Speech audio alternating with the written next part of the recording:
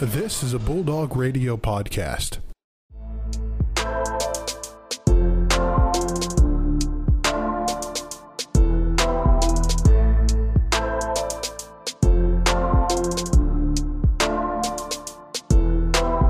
Good afternoon, everybody, and welcome back to another episode of the Most Valuable Sports Podcast, also known as the MVSP. My name is Brandon Worth, and today I'm actually going solo today. My colleague and co-host Joe is out of the state, like other fellow Bulldogs here on our spring break, which we wish them the safest of travels on the way back, especially now we have the last quarter of the school year coming really soon.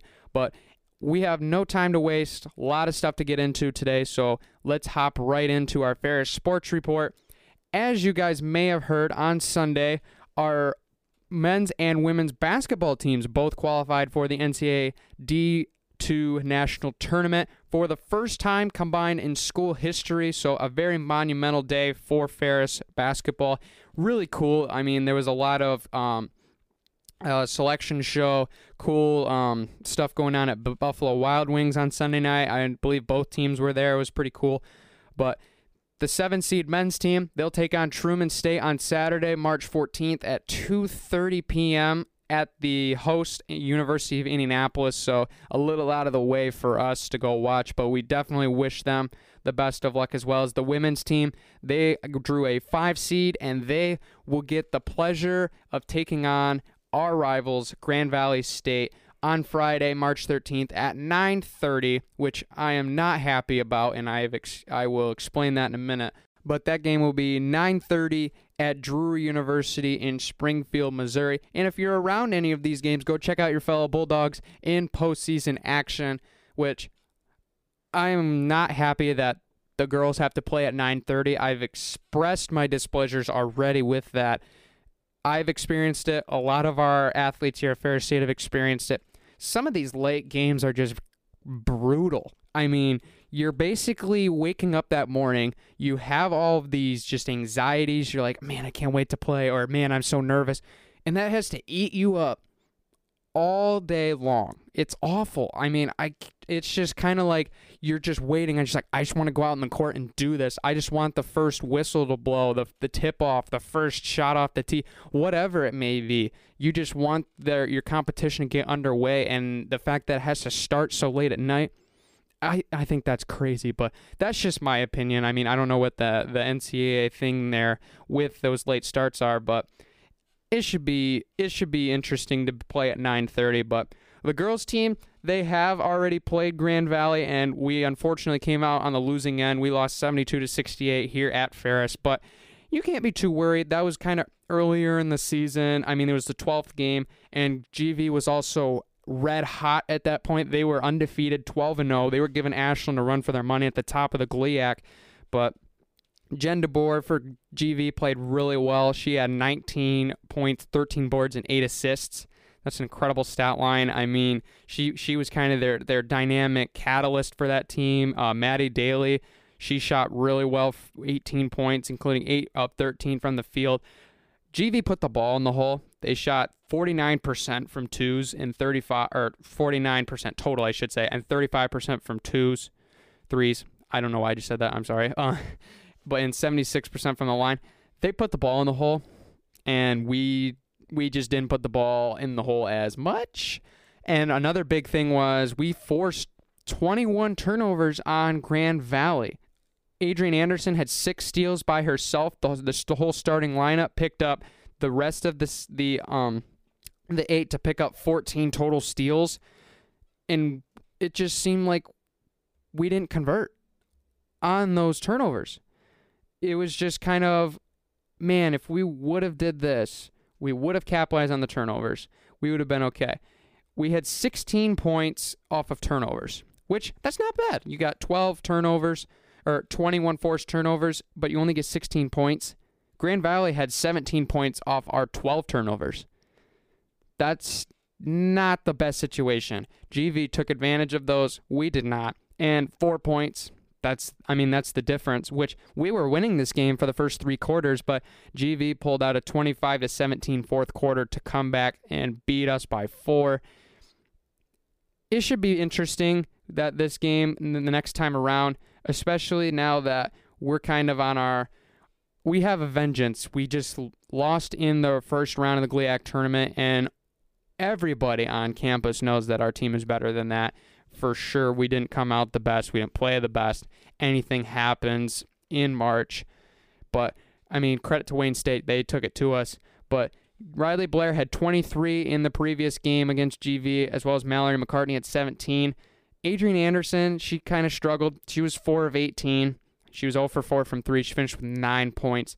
And when you have somebody like that struggling shooting the ball, you really need somebody to step up, and we really just didn't quite have that. I mean, Riley and Mallory, they did their part putting the ball in the hole, but Renee Strum and Chloe Adonia only had 16 combined, which they've been kind of the ones that have picked up the pieces when some of our starters haven't scored the ball as much. But our subs did not play very much in this game, which, I mean, it was early, so we were still trying to figure out the perfect substitutions and sets of players together. But Lily George had 3. She was the only one that contributed points off the bench. So it should be very interesting. I mean, this game was back in January, right after the new year. Literally, it was January 2nd. So completely different teams now. I'm really excited. I hope we can take it to GV this time around. But going over to the boys' side, taking on Truman State, I'm excited. Obviously, we came up short as well in the GLIAC tournament, losing that first round game to Northern, which they've kind of had our number the past couple of years.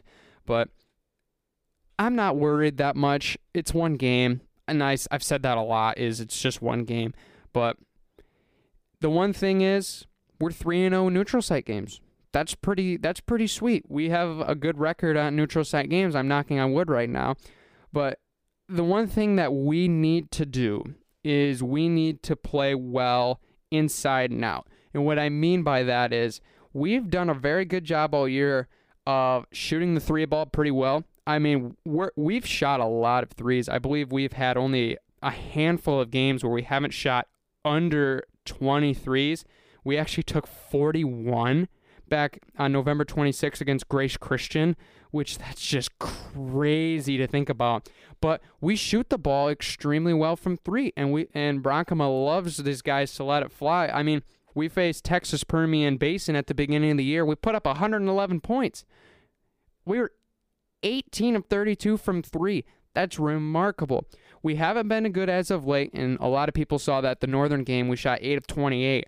But if we can establish our post game with Logan Ryan and Cole Walker, and then we can get it to guys on the outside to let it fly from 3, especially guys like Greg Williams and Dorian Aluhi and Walt Kelzer, I feel like we can get the job done. Defensively, we're looking pretty good. I mean, the last couple games, we've allowed 70, 67, 70, 68, 71. Couple high-scoring games, Purdue Northwest and Northwood were kind of exceptions.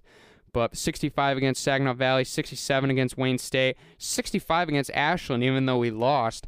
But it's kind of where we've been pretty consistent defensively. I mean, we're not, you can say elite, but we can definitely get the job done. I mean, a lot of these guys have been playing extremely well. Walt Kelzer, yeah, he's got fire off his fingertips, and he's just playing extremely good basketball right now. I mean, he's been lighting it up this year so far. I mean, the guy's averaging 17.6 per game. He almost hit, or I believe he hit 30 in our last game in the playoffs, but a lot of question on if he should have had the ball at the end of the game.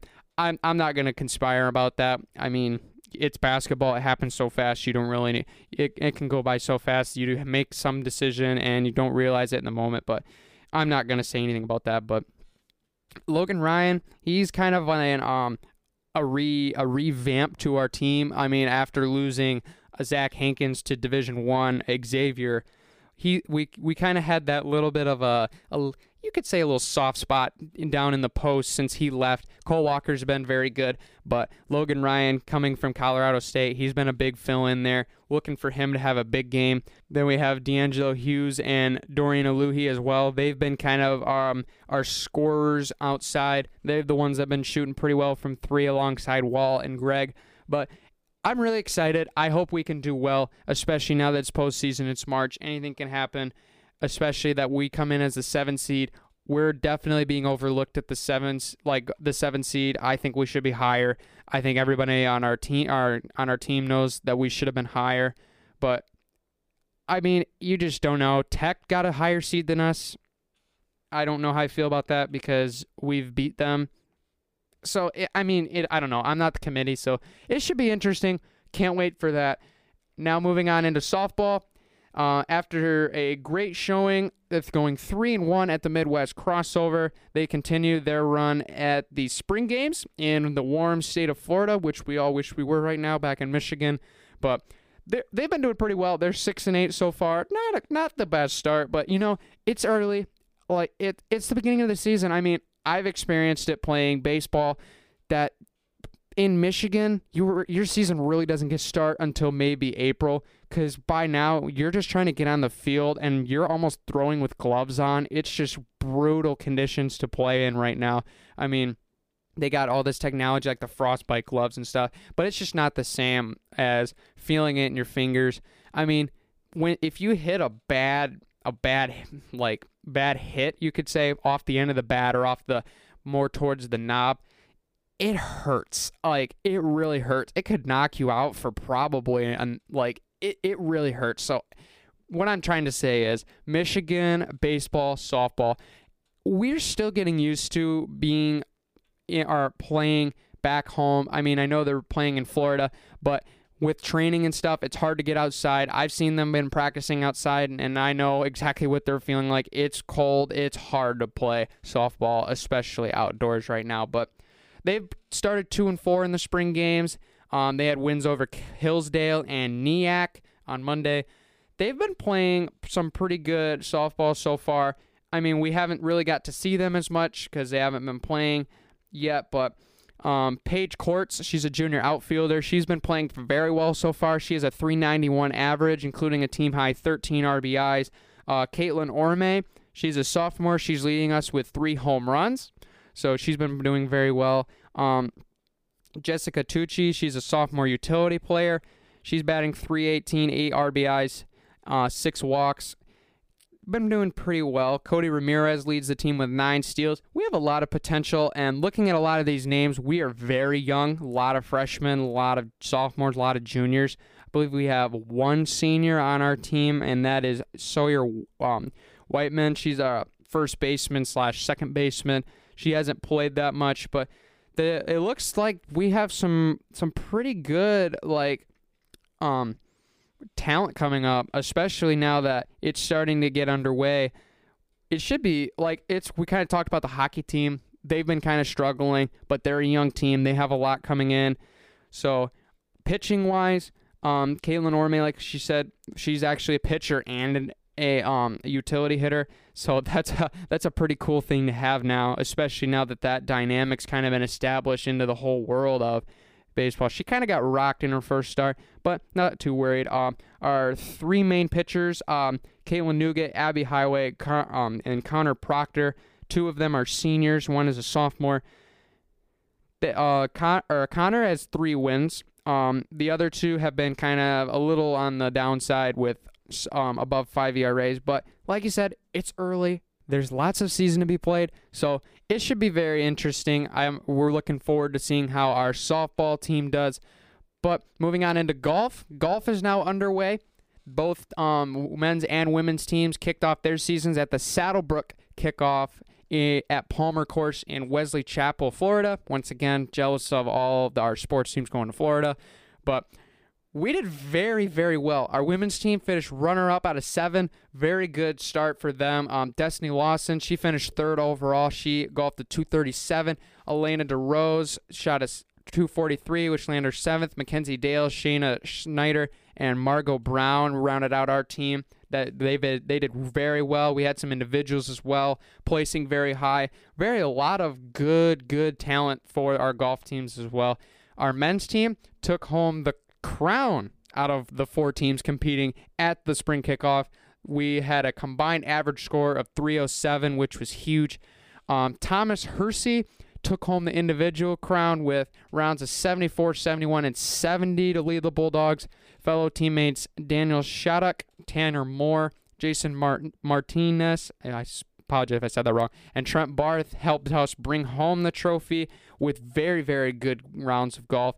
We also had two individuals, Nathan Kranick and Zach Gilder, both placing in the top 15 for the individuals. They did very, very well. Both of those teams will now go to the Saginaw Valley State Invitational, not our Saginaw Valley State in Saginaw, Michigan, but in Georgetown, Kentucky. Yeah, I know it's very weird. I looked it up. Very, very strange. But anyway, that's where they will be. And finally, moving on into our last sports of the Ferris Sports Report, the tennis team competed against Rollins College in the Sunshine State as well on Tuesday. Both teams did fall to Rollins, but good to see that their seasons are still in full swing and they're getting tennis in over in Florida. But the women's team, they've started off pretty well. They're 10-8 right now with a winning record. Men's team, they're a little bit more struggling, but still a lot of potential with that team as well. Both teams are looking to add wins this week against St. Leo and Eckerd before heading back home here to Big Rapids. So, quick recap. Men's basketball plays Saturday at 2:30. Women's basketball Friday at 9:30, both out of the state. If you can get there, great. If not, there will be updates on the website. Softball and tennis, they have games and matches throughout this week in Florida before they come back as well. Golf Saturday and Sunday match at that invite in Kentucky. All the results and schedule for your Ferris State Bulldogs are on our athletics website, ferrisstatebulldogs.com. So go ahead and check that out. Now moving into a recurring topic in this show, the Big Ten college basketball season, regular season I should say, is now officially complete and finished. It has been a wild ride. You can say that for the least. The Wisconsin Badgers, Maryland Terrapins, and Michigan State Spartans all took home a share of the regular season crown due to their tied record at 14-6. Illinois was the first runner-up at 13-7. Iowa, Ohio State, Penn State, and Rutgers all finished 11-9. Our beloved Michigan Wolverines finished a sad 10-10. Purdue and Indiana 9-11. Minnesota 8-12, and then Northwestern and Nebraska not good. But looking at a lot of these teams, it's obvious that the home court advantage was definitely in play this year.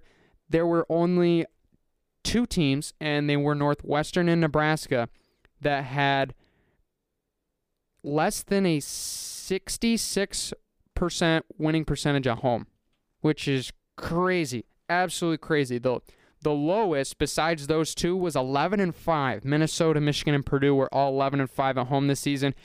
Rutgers was the best home court team, and that was very obvious. Them at the rack, like I said on the last show, absolutely crazy. They were 18-1, and they were 2-8 on the road, which that kind of evened things out. But like, it's just absolutely crazy the fact that all these home court advantages are just kicking teams' butts sometimes. It's hard to play on the road.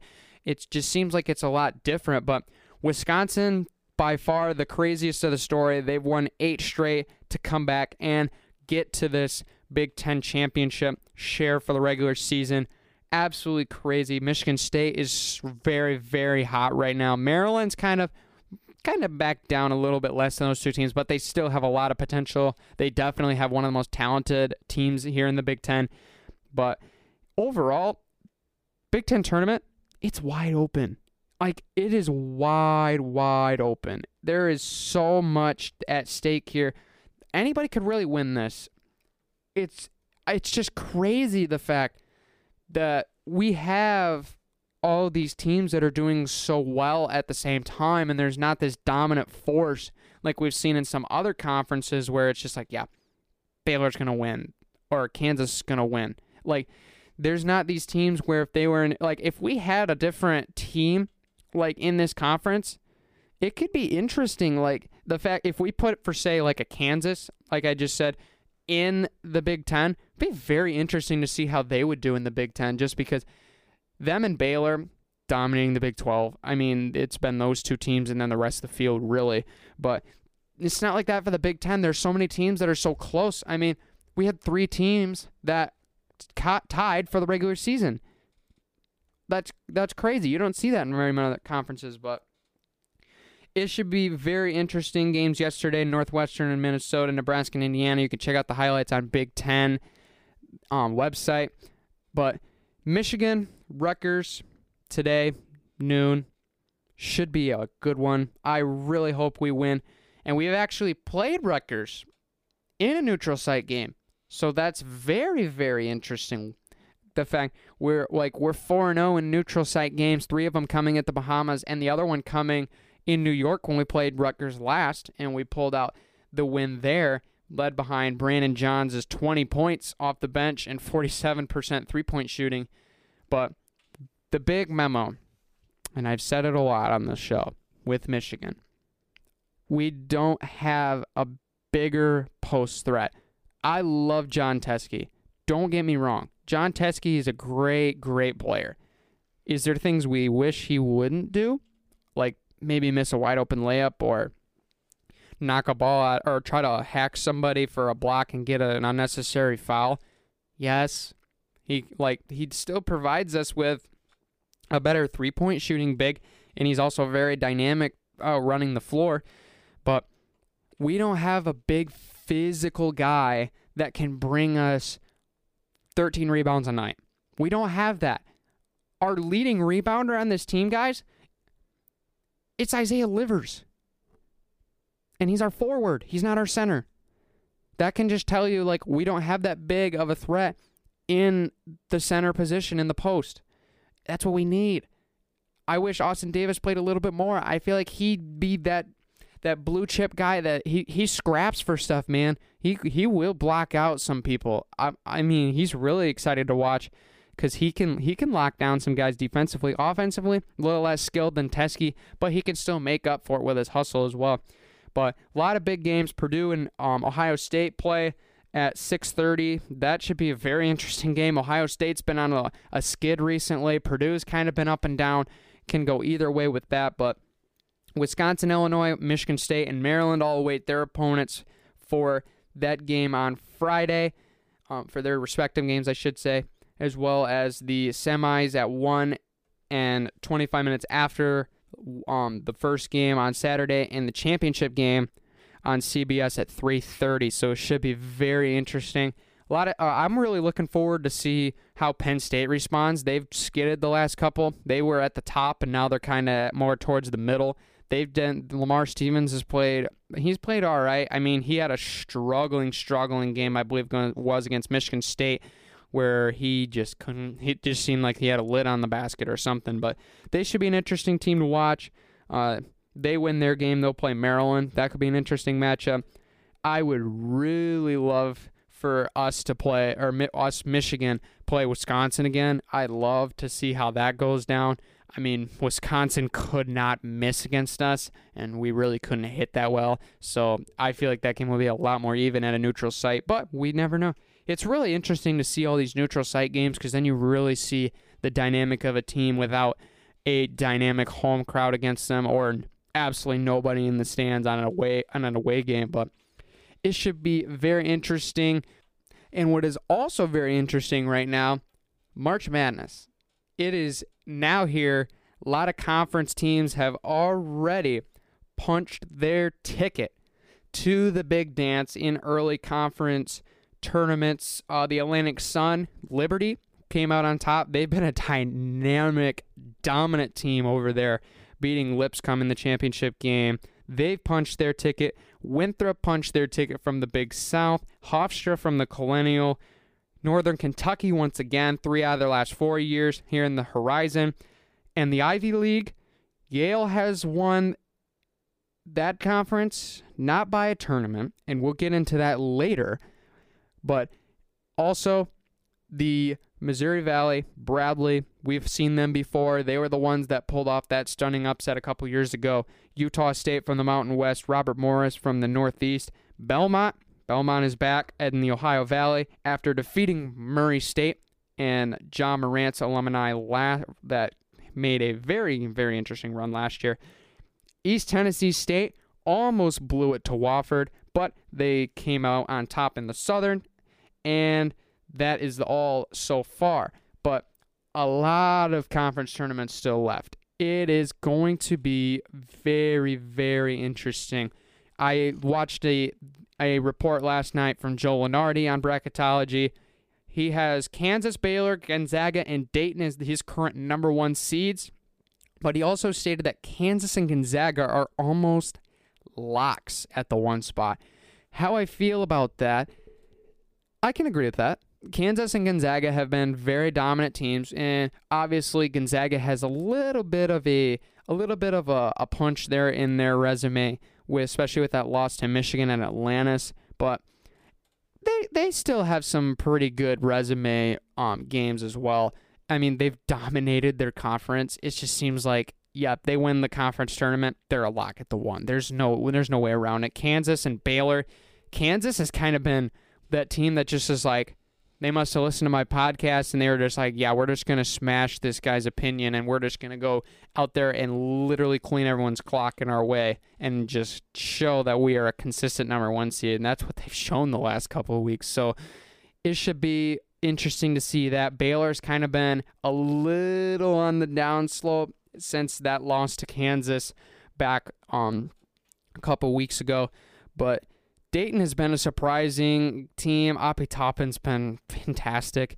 That team, very, very, very sneaky to watch out for. They could be a powerhouse that sneaks in that we didn't talk about at the beginning of the year, but it should be very, very interesting. I mean, the last time we checked out all of these bracketology brackets, we've had a lot of teams where we just kind of are like, what? Like, it just seems like there's a lot of teams that we have on there right now that it just seems like, wait a minute. They're on there? What? Like, wait, they're that high?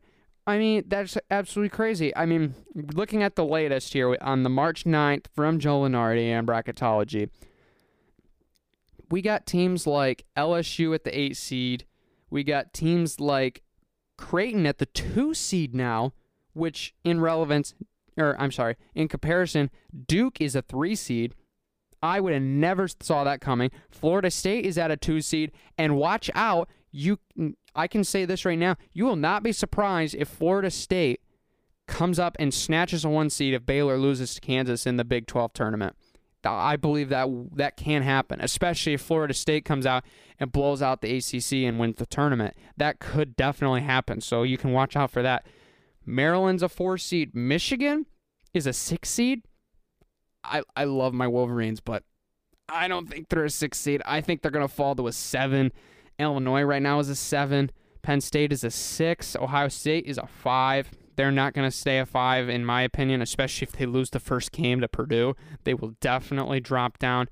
But they actually have a very interesting opponent on this bracket, Stephen F. Austin, and we know what Stephen F. Austin can do, especially when they're an underdog. So Seton Hall, big sleeper team. They're a 3 seed right now in this bracket in the West. Kentucky's a 2, Villanova's a 3, which is crazy because Villanova wasn't even ranked in the top 25 at one point in this season, and they just kind of came out of nowhere. It seems like they were down and out, but they're not. Nico Mannion and the Arizona Wildcats are an 8 seed right now. We haven't talked about them at all. They've just kind of came out of nowhere, it seems like. Michigan State is a 3 seed, and they're actually slated to possibly play the winner of a game that would include Virginia. That would be a very interesting game to see Virginia against that offense right now. But Iowa's a 6 seed on here as well. I don't know. I mean, Iowa's been great, but I hyped them up at the beginning of the season, but they've not performed to that standard whatsoever. It has been a rough turn for the Hawkeyes. Luka Garza's kind of been on a little bit of a downslope, and the dynamic of that team's kind of going downhill. But, looking at the rundown so far in this NCAA tournament, the Big Ten leading the way, obviously, with 10 teams in this potential bracket. Pac-12 has 7, which is kind of crazy to think. Big 12 has 6, including 2 of the 1 seeds. The Big East has 6. ACC has 5. SEC has 4. And the Mountain West, ironically, has 2. I believe they have Utah State that won that division, as well as BYU, who is playing, I believe they're in there as well. They've been playing really well. They're a 5 seed right now. They could be slated to play Yale. So that could be very interesting. But anyway, this should be a very fun tournament because there's no favorite or front runner like previous years. There's been teams like Kansas and Duke, North Carolina that everybody knows could win the thing, especially Villanova the last couple of years in their dynamic seasons. But it's just been one of those seasons where you're like, yeah, flip a coin on this between this game and you probably will have a better chance to pick it because it can go any direction possible. It has just been so wild to see all of this. But it should be a fun March Madness, guys. If you haven't filled out a bracket before or haven't in a while, you should fill one out this year and with your buddies because it'll be a fun time and you will not even guess who's probably going to win some of these games. It's going to be so evenly matched. It's going to be a fun March Madness, so definitely fill out your brackets. I know me and Joe might, and there might even be an episode with bracket filling out. You didn't hear it from me. No, you definitely heard it from me. I might have just dropped a hint for next episode, so you may want to look in the future for a bracket episode. But now into our next topic here. Everyone knows in the United States right now and across the world, the coronavirus, COVID-19, has been a big-time impactor in every world, country, city, town, whatever it is. All economies and health standards are being questioned right now with this coronavirus. We have a lot of stuff going down, especially in the sports world. Just a couple days ago, the MLB, MLS, NBA, and NHL made a joint breaking news announcement, which that by itself is absolutely crazy because we've never really seen something like that before. But they announced that they will be basically removing their press conferences and access to the players' locker rooms to go speak to them. So there's basically, they're going to try to, I wouldn't almost want to just say separate, but they're trying to get the players away from the outside media. That way both won't come in contact and things could go wrong. People can get sick. I mean, I understand what they're doing, and the one thing I'm worried about is there's a lot more coming out. I mean, the Serie A soccer league over in Italy, due to their country lockdown, they've suspended their whole league. Games have been stopped. Everything is stopped for them right now until further notice. The U.S. Olympic and Paralympic Committee, they canceled their Tokyo Media Summit due to the coronavirus fears. And there's even a report out that there is a big possibility that Japan, it might postpone the Tokyo Olympics until maybe the later of the year, which, I mean, I'm not this is the one thing. The athletes have been waiting 4 years for this. If you just go outright and cancel it, how in the world would you be able to take that? You've been training this long to wear your country's colors and compete in front of the largest, world sport, ever invented. One of the greatest events in the world, the Olympics, and you can't compete after training for how long? That would absolutely just demoralize how you would feel. I hope that doesn't happen. A postpone, if that's what the necessary steps are. I mean, a lot of people might be opposed to it. Me personally, if we get the Olympics, I'm going to be happy.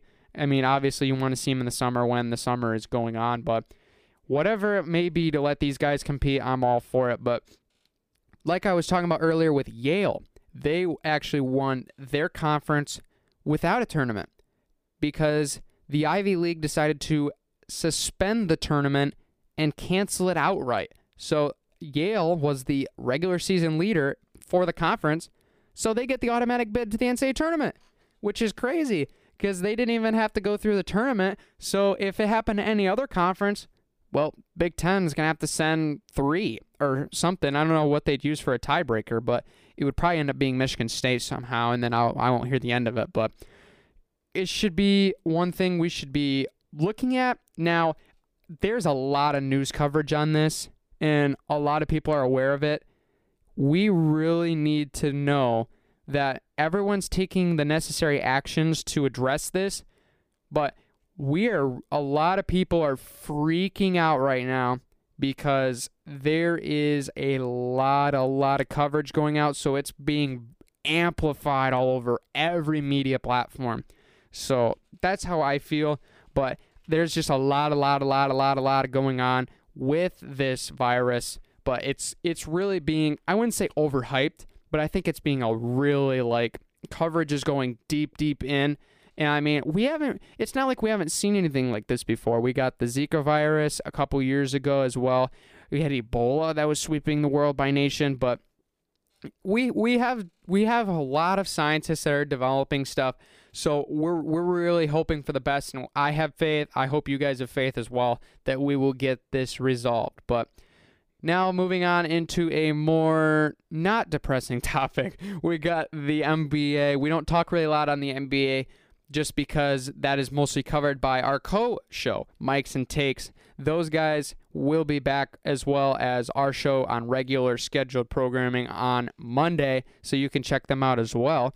But a lot has been going on in the NBA as of late. I mean, the Lakers have been dominating behind LeBron, obviously, but Tuesday night's game was a little bit of a little bump in the road after the loss to the Nets, but they've been very good. The Nuggets are chipping away at the 2 seed from the Clippers, so the Thunder have also been amazing right now. We have not talked about the Thunder enough as credit as they should be. They are a 5 seed right now. I mean, yes, they are tied with Houston, and Dallas is only a game out as well. But give them some credit. Give Chris Paul some credit. He had every right after that Russell Westbrook trade to say, I don't want to play here. Absolutely not. Get me out of here. I don't want to play with these young guys. I want to be on a team that's contending. But what did he do? He stayed loyal to the team. He worked everything out. He's developed his team around his guys, and they are playing extremely good basketball. So how do you think the Rockets feel right now? They have given the Chris Paul and guys to Oklahoma City, and now they're worse than them. Who do you think might have won that trade after all now? I mean, just crazy to think about. But Denver, I've been a big Denver fan. I personally like Colorado as a state. I've been there. It's pretty sweet as far as landscape and stuff go. Their culture is super cool. People are super nice. I'm a huge fan of Denver, but the Nuggets are a really cool team. I really love Nikola Jokic. He's kind of redefined the center position. There's this kind of more of a I wouldn't say a miniature, but more of like a differentiated, tweaked version of a point guard with a lot bigger body size and a lot bigger physical threat in the post, which he's been phenomenal. I mean, we talked about him as a little bit of an MVP candidate, but he's kind of been a little bit struggling. Let me rephrase that. He's not struggling. LeBron and Giannis have just been so out of their minds, we just kind of forgot Nikola was even in the conversation. So that's really the basis of it. But right now, 1 through 8 in the Western Conference, we got the Lakers 49-14. They're leading the way by 5.5 games over the Clippers in second. Denver, a game back from the Clippers at third. Utah in fourth.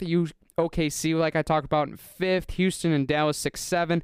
Then we have Memphis in the 8th spot. And ironically, they are less than 500. They're 32-33 right now. But a big dynamic right now with this conference is really who's going to get hot at the end of the season. Golden State has officially been eliminated, so everyone that hates that bandwagon can start clapping right now. They are out of it officially at 15 and 50. Minnesota is not far away from that as well. Barrett and his Phoenix Suns will probably not make the playoffs this year, as well as Travis and his San Antonio Spurs. They're not their teams. I'm just saying the ones that they had their bet about. And if you want to know what the bet is about, go check out Mikes and Takes. But both of those teams, 27 and 26 wins.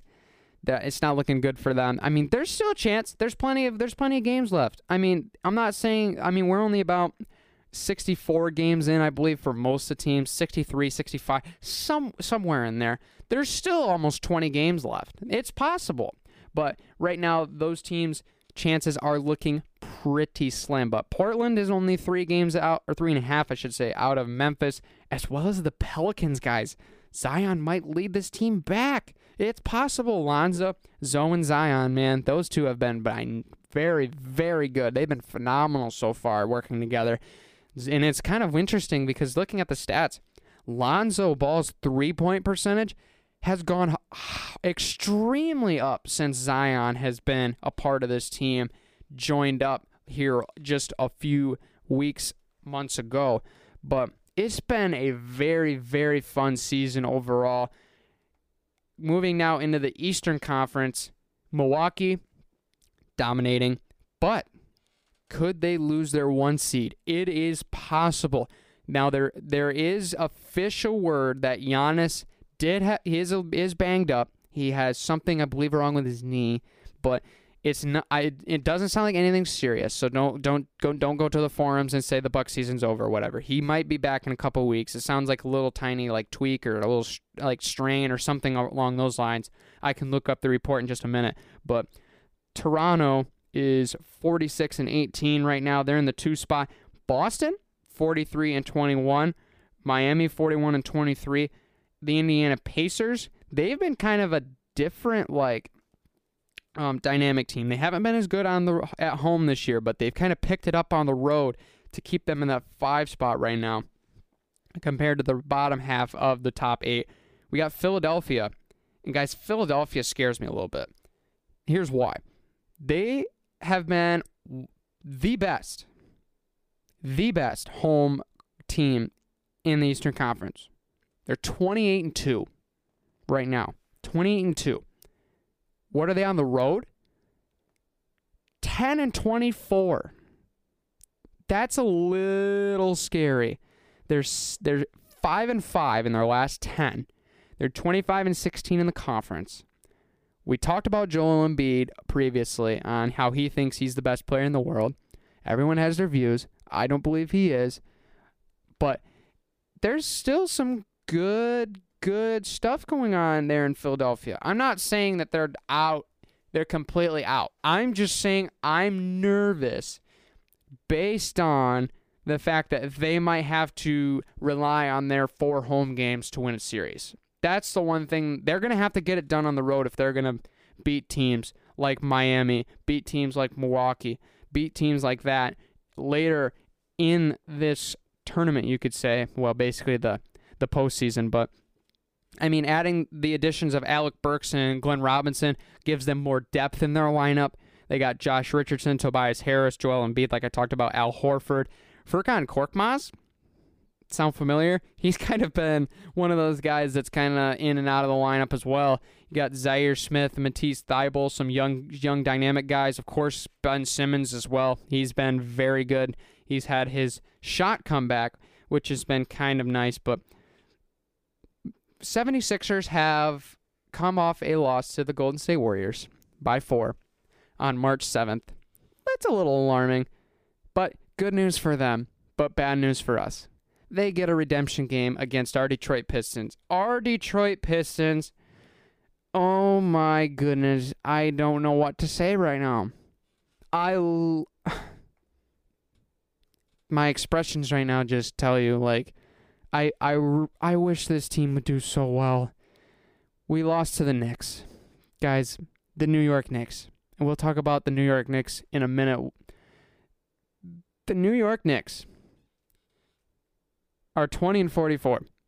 Guys, we're 20-45. We're worse than the New York Knicks.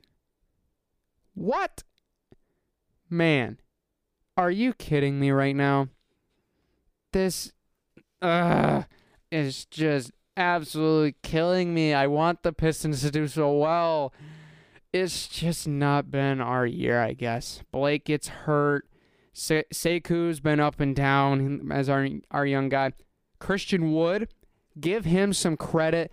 That guy is very good, and I've loved him ever since he's been on the floor. I'm so glad he's in the center starting spot. I understand what Drummond brings to the table with 2020s. I get it. But like Travis said on Mikes and Takes, every other episode they've talked about the Pistons, Drummond did not help them win games, and I kind of have to agree with him on that. I understand the 2020 aspect, and I know that helps you win games.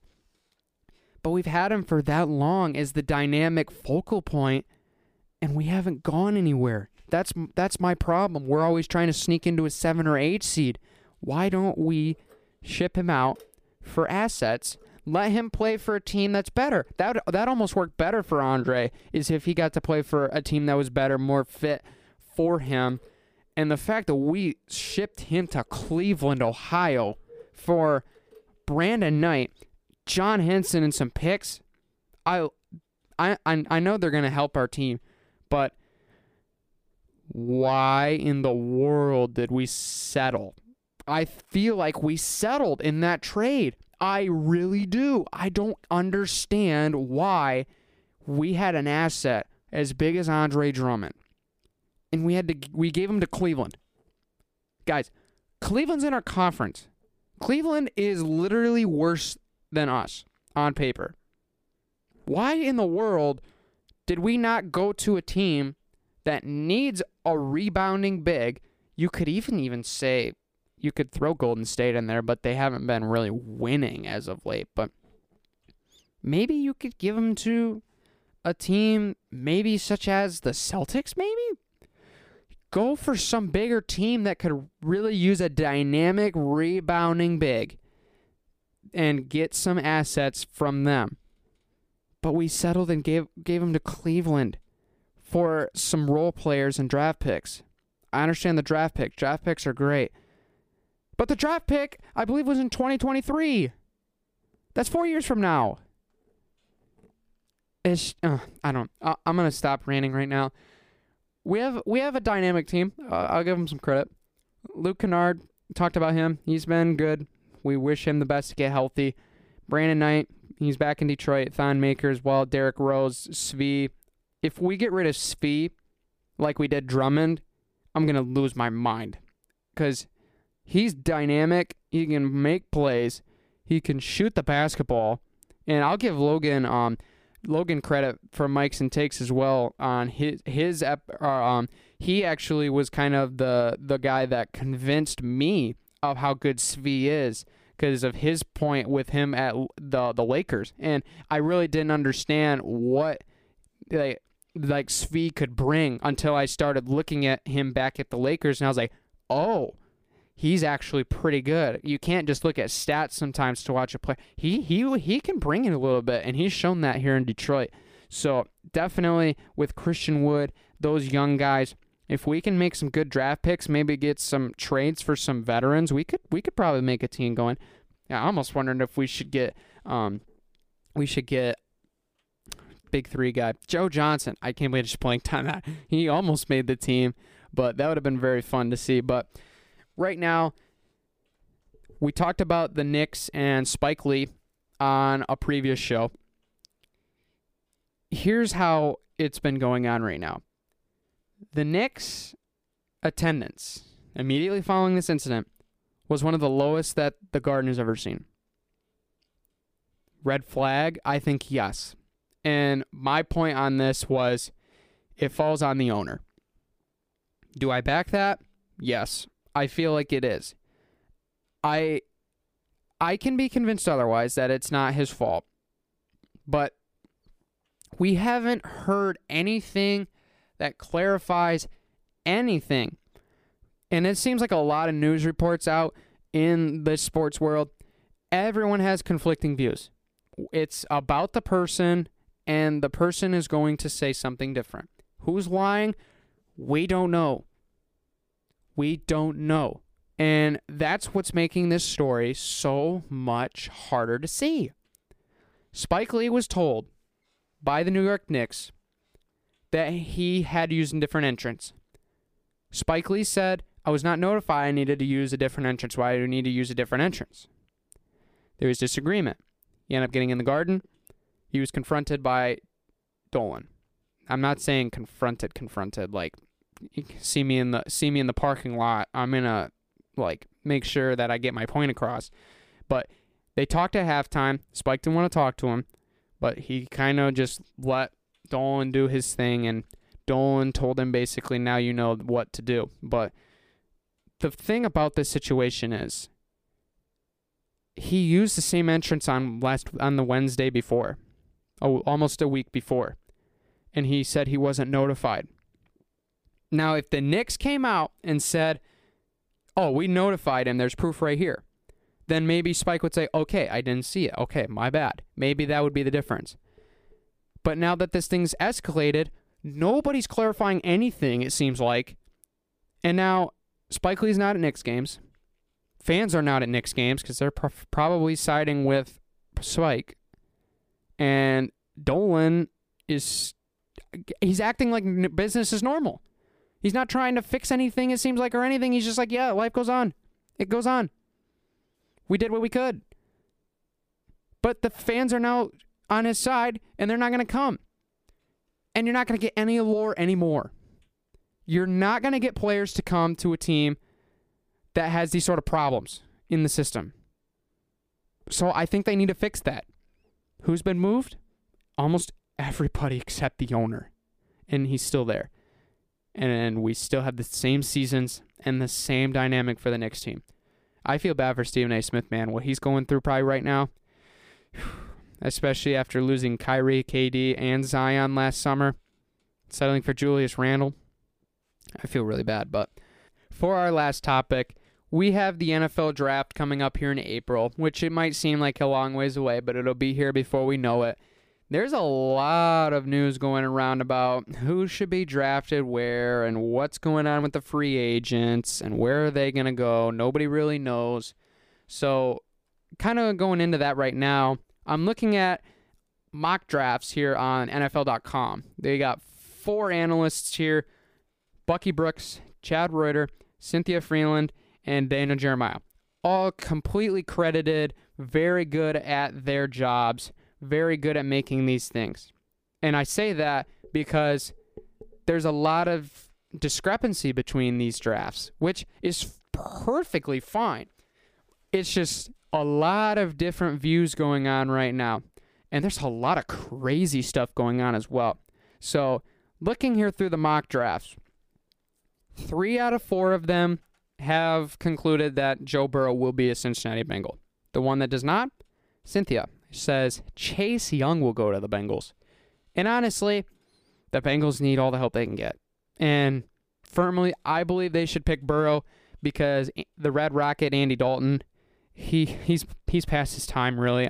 I hate to say that about a guy, but it's been how many years since he's been a very, very good quarterback. And I know he hasn't had A.J. Green because A.J. Green's been hurt all the time and this and that, don't have weapons, whatever it is. It's just not been great. And sometimes a great player might not fit on a team. It just might not happen. Maybe Andy Dalton goes to the Chargers and he turns them around in a Super Bowl team. We don't know. But his time in Cincinnati seems like it's coming to an end.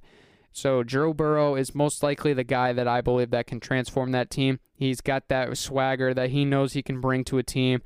But at the 2 spot, this is where things start to get interesting. 2 out of the 4 claim about what 90% of mock draft people are saying that Chase Young will go to the Redskins, which would be a very good pair with Montez Sweat and Ryan Kerrigan. But there are also picks that they'll take Tua. Are they not sold that Dwayne Haskins is their quarterback? It might not sound like it. It seems like he might not be their quarterback, which is kind of crazy because it seems like Ron Rivera is like, I understand what Ron Rivera is in right now. Not, obviously, I'm not a coach. When I say I understand, I can see where his perspective is. Yeah, I'm a coach of this team. I kind of want to see what the dynamic of this team is, and I want to create it and mold it to the best I can. And that can be started at the quarterback. Quarterback's the main man of the offense. Almost you could say the second head coach. But he wants the guy that he wants. He had Cam. I believe he drafted Cam. He wanted Cam. I understand. I mean, I understand he's looking at different guys saying, I wonder who I want to best suit this team to create into the best team possible. I can see why he might be looking at quarterbacks. It's just very interesting that they want to look at Tua as much, and they also talked to Joe Burrow. Like, Whoa. This is crazy. But I feel like I'm going to probably agree that Chase Young is probably going to be the pick here. There's also a pick on here from Cynthia who said Isaiah Simmons will go 3.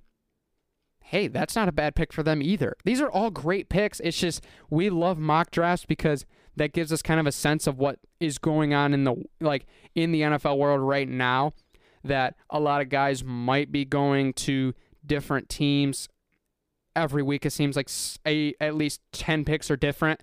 It's just kind of crazy to think about that. But the most important pick, number 3, our beloved Motown Detroit Lions.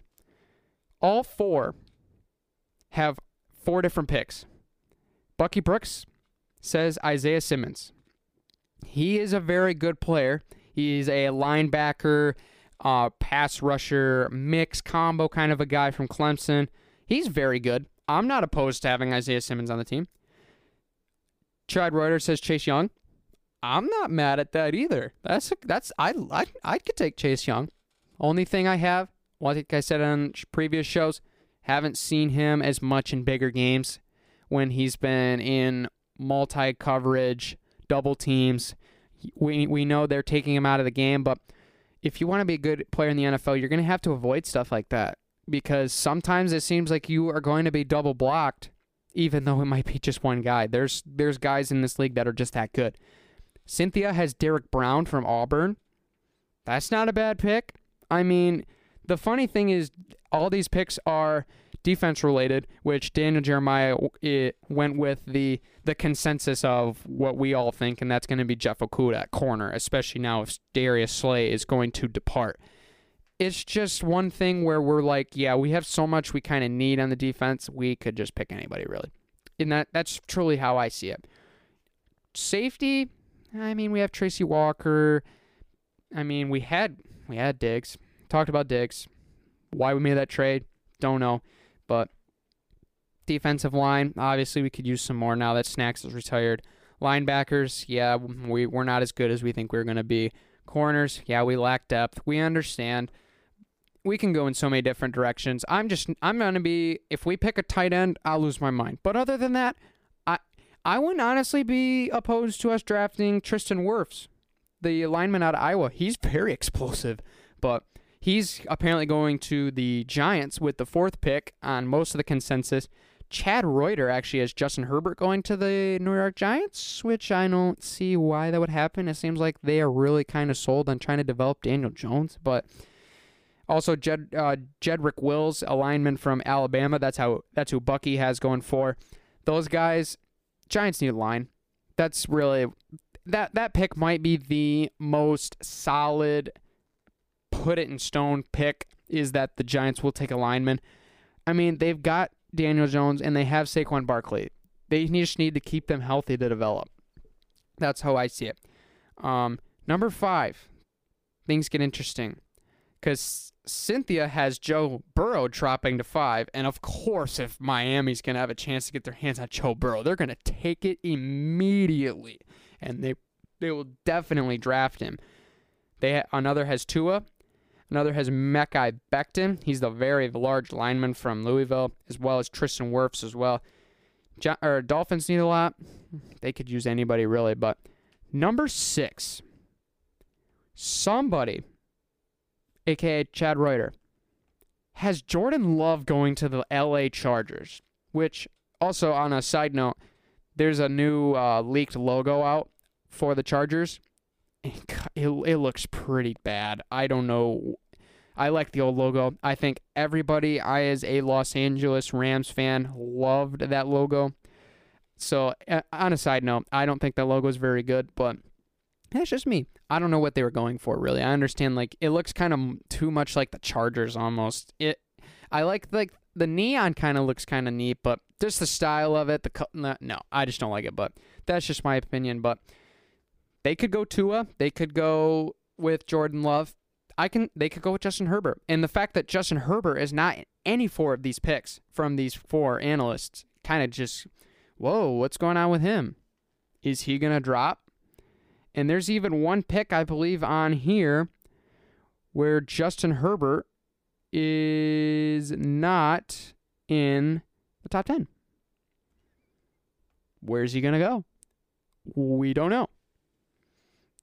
It's very interesting where Justin Herbert is one scenario, he's 18th going to the Miami Dolphins. Yeah, that makes sense.